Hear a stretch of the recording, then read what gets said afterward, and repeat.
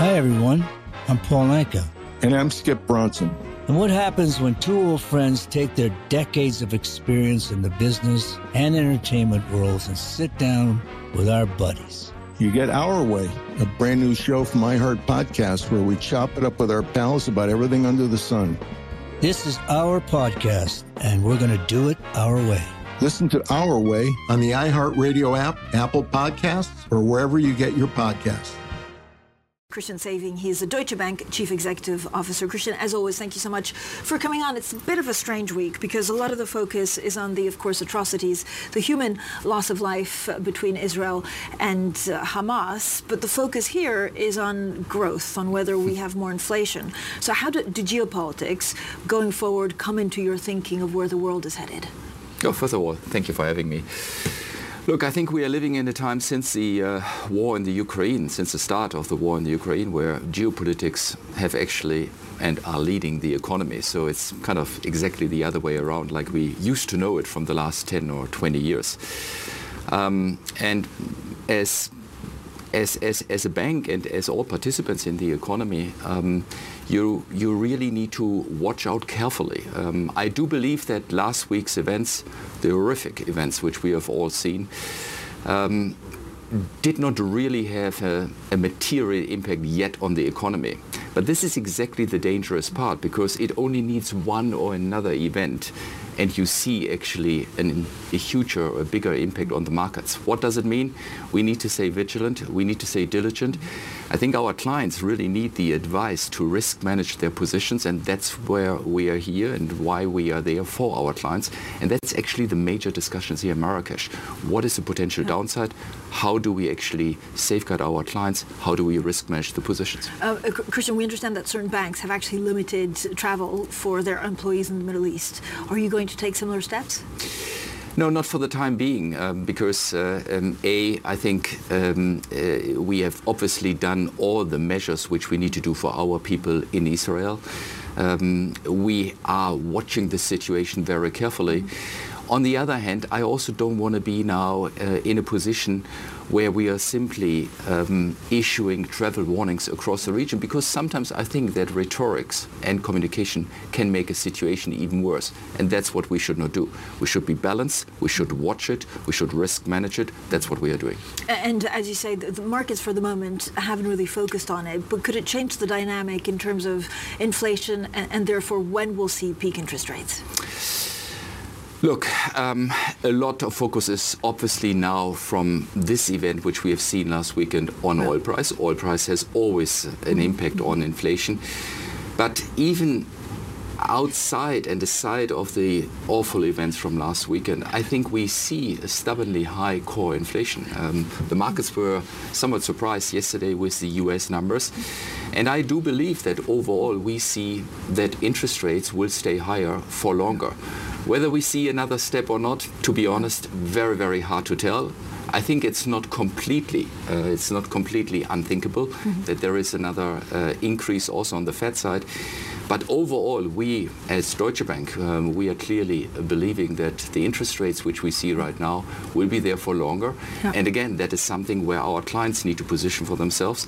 And that will obviously have an impact also on the economic development next year and in 2025. There's a lot of concern about the German economy and actually where it's headed. Do you see any stress or any points that we should be careful about amongst your clients in Germany? Yeah, I'm glad that you're asking me, because there is a lot of discussion, as you said, Germany is a segment of Europe. By the way, I don't think that Germany is a segment of Europe, but Germany needs some structural reforms, and that needs to happen now, because Germany obviously benefited from our exports to China. Germany benefited from low energy prices. Germany benefited from low interest rates. All that changed, and we need to get adjusted to that. But it also means we need structural reforms with regard to energy prices, with regard to infrastructure, immigration, and so on.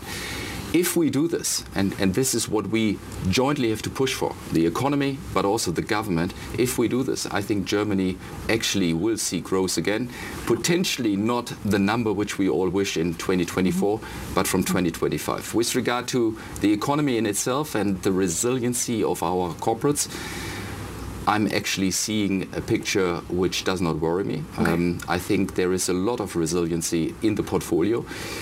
But again, the real issue is the look forward, and therefore structural reforms are urgently needed now. But Christian, given the cost of credit, how much do you worry about commercial real estate, which is the one thing that most investors worry about, of which you have a large chunk in Germany of?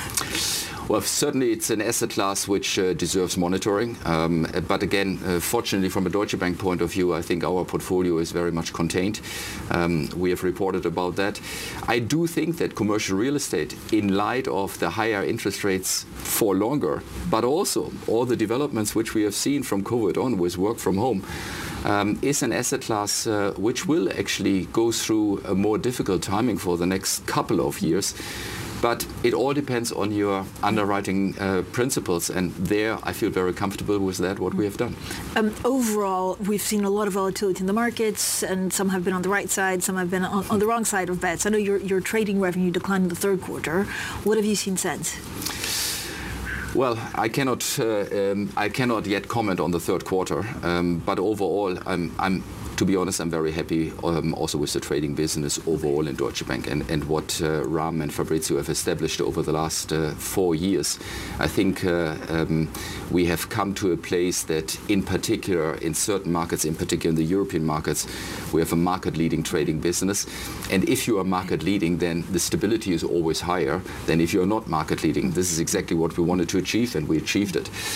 I think the overall goal of Deutsche Bank, and this is what we established, is that we are less dependent on the investment banking. And in this regard, we significantly strengthened our corporate bank, our private bank, the asset management, and we did investments, and we just closed it this morning, the Numis investment, where we want to strengthen the capital light business and the advisory business within the investment bank, so that the investment bank in itself gets even more diversified. That's what we achieved, and this makes me happy. And so, Christian, what comes next? Again, this is when you look at revenue-generating businesses after the acquisition at Numis, which was almost a watershed moment, right, after the difficulties of restructuring the bank. Is there anything else that you want to grow in or even buy?